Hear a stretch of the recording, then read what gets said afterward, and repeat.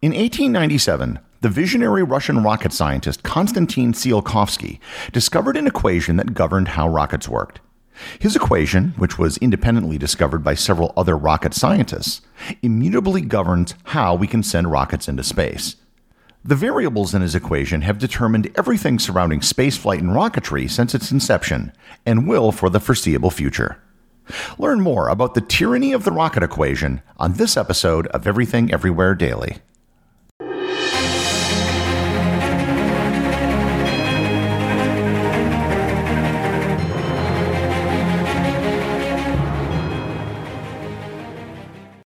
This episode is sponsored by Heaven Hill Bottled and Bond Bourbon. I recently had the chance to try Heaven Hill Bottled and Bond, and I can attest to its exceptional aromas with hints of caramel and vanilla intertwining with its oakiness, which provide a well-rounded flavor profile. Taking a sip is akin to experiencing a piece of bourbon history firsthand. Heaven Hill Distillery may be America's most quintessential bourbon distillery. Established in 1935 after the end of Prohibition, the distillery was established by the Shapira family and has remained a family-owned distillery to this day. In 1897, Congress passed the Bottled in Bond Act, which set forth strict rules for any bourbon labeled Bottled in Bond. Heaven Hill Bottled in Bond Bourbon goes beyond the stringent requirements of the law by aging its bourbon for 7 years, not 4. The end result is a gold medal-winning bourbon that truly stands out. Available nationally, look for a bottle at your local store. Heaven Hill Bottled in Bond. Heaven Hill reminds you, think wisely, drink wisely. This episode is sponsored by ButcherBox. Summer is right around the corner, and that means cookouts. No matter what your preferred food is for a cookout or a barbecue, ButcherBox can help you make it the best. If you want to serve up some hamburgers, ButcherBox has grass-fed ground beef to make the perfect smash burger. Want to cook up some steaks? Well, ButcherBox has that too, with some of the best cuts of steak such as New York strip, ribeye, and filet mignon. Do you like grilled chicken? Well, ButcherBox has some of the best pasture-raised chicken that you will find anywhere. And if you really want to wow people at your next cookout, you can try grilling some of their wild-caught salmon on a cedar plank. Sign up at butcherbox.com/daily and get a special deal. ButcherBox is offering my listeners a free-for-a-year offer plus an additional $20 off. You can choose salmon, chicken breasts, or steak tips free in every order for a year. Sign up today at butcherbox.com/daily and use code DAILY to choose your free-for-a-year offer, plus get $20 off your first order.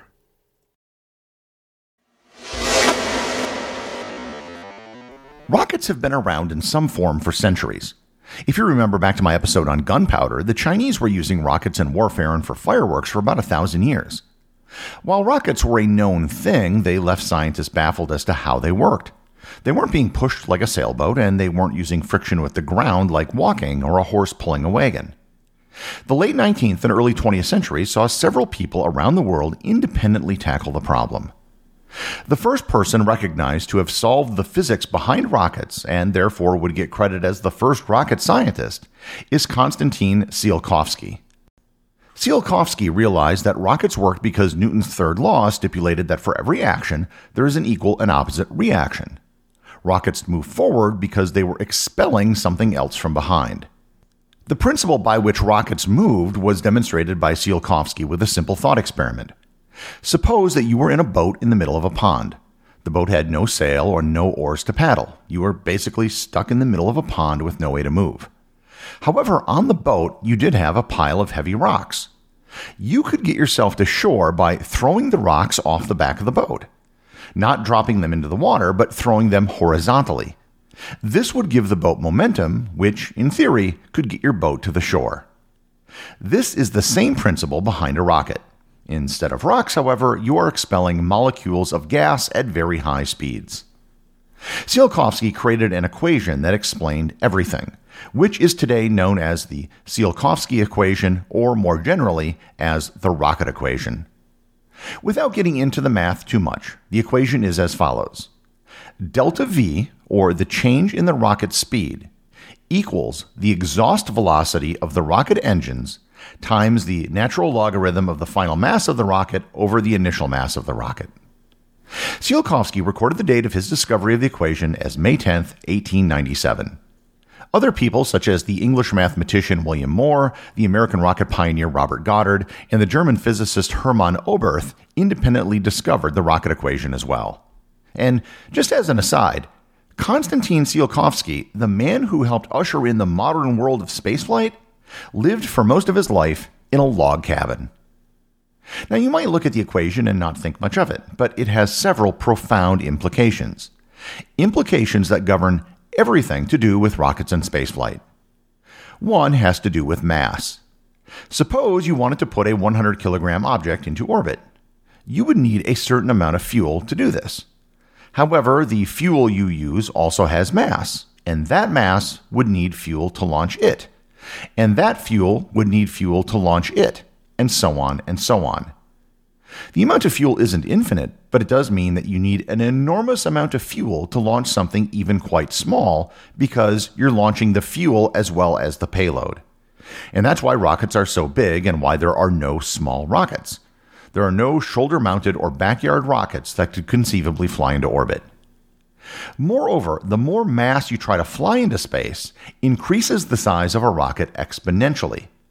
The Apollo program launched something smaller than the size of a truck trailer into space, but required a rocket, the Saturn V, vastly larger than one just carrying a small space capsule. So long as we're using chemical reactions, the exponential growth in the amount of fuel needed means that there is a limit to how large of something we can launch into orbit using conventional rockets. You couldn't, for all practical purposes, launch something as large as a cruise ship into orbit all at once.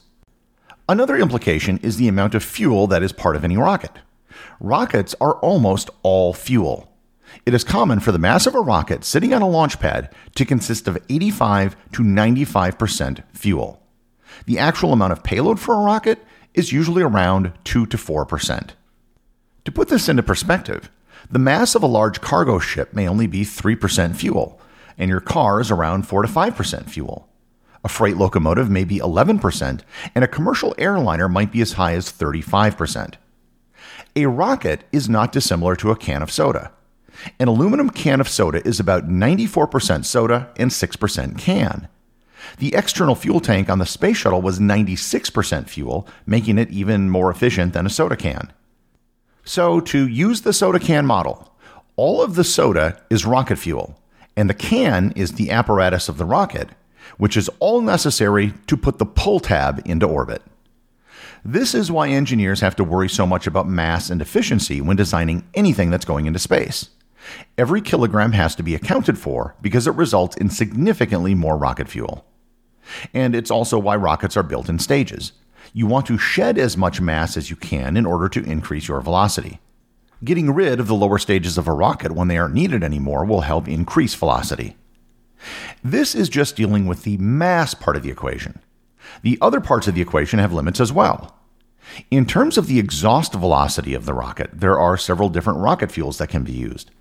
Solid rocket fuel can have an exhaust velocity of 3 kilometers per second, and a methane oxygen rocket can have an exhaust velocity of 4.5 kilometers per second. All other rocket fuels are pretty much somewhere between those values. So long as we're using rockets that are providing thrust from a chemical reaction, there is a limit to just how much exhaust velocity there can be. You can't arbitrarily make it any larger. The final variable is delta V. Delta V is one of the biggest factors in any orbital flight, and as far as launching from the ground is concerned, the initial point of delta V is 0. In the case of launching something into space, it is indicative just how much velocity you need to get anywhere. Just to use approximate numbers, something has to go about 8 kilometers per second to get into low Earth orbit, which is only about 250 miles or 400 kilometers away. If you remember back to my episode on how satellites work, getting into orbit is more about speed than it is about altitude. We have to go that high to avoid atmospheric drag. Without drag, you could orbit as high as 1 meter off the surface. Once you get into the Earth's orbit, the hard part is done. From there, the extra velocity needed to get to the Moon is only an additional 6 kilometers per second, and to Mars, an additional 8. This is why there has been talk of building a base on the Moon. The velocity necessary to escape the gravity of the Moon is much less than that to escape the Earth. If you want to explore the rest of the solar system, it's much easier to do from the Moon than it is from the Earth. From an energy standpoint, the biggest leap in spaceflight wasn't landing on the moon, it was just getting into orbit in the first place. All of these constraints I've mentioned have led to engineers and physicists to coin the term the tyranny of the rocket equation. The rocket equation rules everything when it comes to spaceflight. The design of rockets, spacecraft, satellites, and everything else has to take the rocket equation into consideration. Even something novel like Starship by SpaceX, on which I did a previous episode and which just had its first test launch, is subject to the rocket equation. Starship is more focused on reducing costs, but still doing so within the confines of the rocket equation. If the rocket equation has a tyrannical hold on travel by rockets, is there any way to break this tyranny? And the answer is, sort of. You can't break the laws of physics, but you can break the constraints around how rockets function today. The first way would be to get rid of chemical reactions to provide thrust. Chemical reactions have a maximum exhaust velocity of about 4.5 kilometers per second, which is close to what some rockets are doing already. A far more efficient rocket would be a nuclear thermal rocket. Uranium has an energy density 1,000,000 times greater than hydrogen. A nuclear rocket would work by exposing gas, most probably hydrogen, to an extremely hot nuclear reactor. If the gas were heated to about 3,000 degrees Kelvin, it could have an exhaust velocity of 10 kilometers per second, more than twice that of a chemical reaction. However, that's just the beginning. The theoretical maximum exhaust velocity for a nuclear thermal reactor is 5,000 kilometers per second. The mere doubling of the exhaust velocity from a nuclear rocket would change everything, turning the fuel-to-mass ratio from something like a soda can to something perhaps more like an airliner. NASA is already investigating nuclear rockets for use outside of the Earth's orbit. The other way around the rocket equation is to cheat on the delta V. Earlier, I said that going into orbit was an issue of speed, not altitude. And this is true. Mostly. The higher the orbit, the longer it takes to go around the Earth. In low Earth orbit, it takes about 90 minutes. However, if you keep going up, you will eventually reach a point where it takes 1 day to go around the Earth. Exactly the same as the Earth's rotation. This is known as geostationary orbit, a subject on which I've done a previous episode. If you can get 22,236 miles, or 35,786 kilometers above the surface of the Earth, then you are traveling at orbital speeds, even though you just went straight up. It wouldn't even matter how long it took you to get to that altitude. The idea proposed to do this would be a space elevator. A space elevator would be a long cable which extended from geostationary orbit down to the surface of the Earth. A vehicle would then just need to climb the cable, which could be done with significantly less energy than with a rocket. A final way around the equation would just be the discovery of some form of physics that we currently don't know. If we learned of some way to nullify the effects of gravity, we could make the rocket equation moot, but as of now, that is only the realm of science fiction. Understanding the rocket equation isn't rocket science. Well, okay, actually, I guess in this case, it technically is rocket science, but it isn't difficult to grasp. The next time you watch a rocket blast off into space, keep in mind the rules that govern that rocket. It was engineered to perform within the laws of physics, which were outlined in the late 19th century by a Russian who lived in a log cabin. The executive producer of Everything Everywhere Daily is Charles Daniel. The associate producers are Thor Thompson and Peter Bennett. Today's review comes from listener Curious Minded Mail Carrier over on the Podcast Republic app. They write, I found this podcast by hearing Gary's interview on the Profoundly Pointless show. He sounded interesting, so I decided to give his show a try. I've astounded my postal customers with my new wealth of knowledge, and I can proudly say I am now a member of the Completionist Club. I look forward to my key arriving in the mail. Well, thanks, Mail Carrier. Your key to the Completionist Club will be arriving shortly. You can look for it in the special secret mailbox that only postal employees know about. You know the one I'm talking about. Remember, if you leave a review or send me a boostagram, you too can have it read on the show.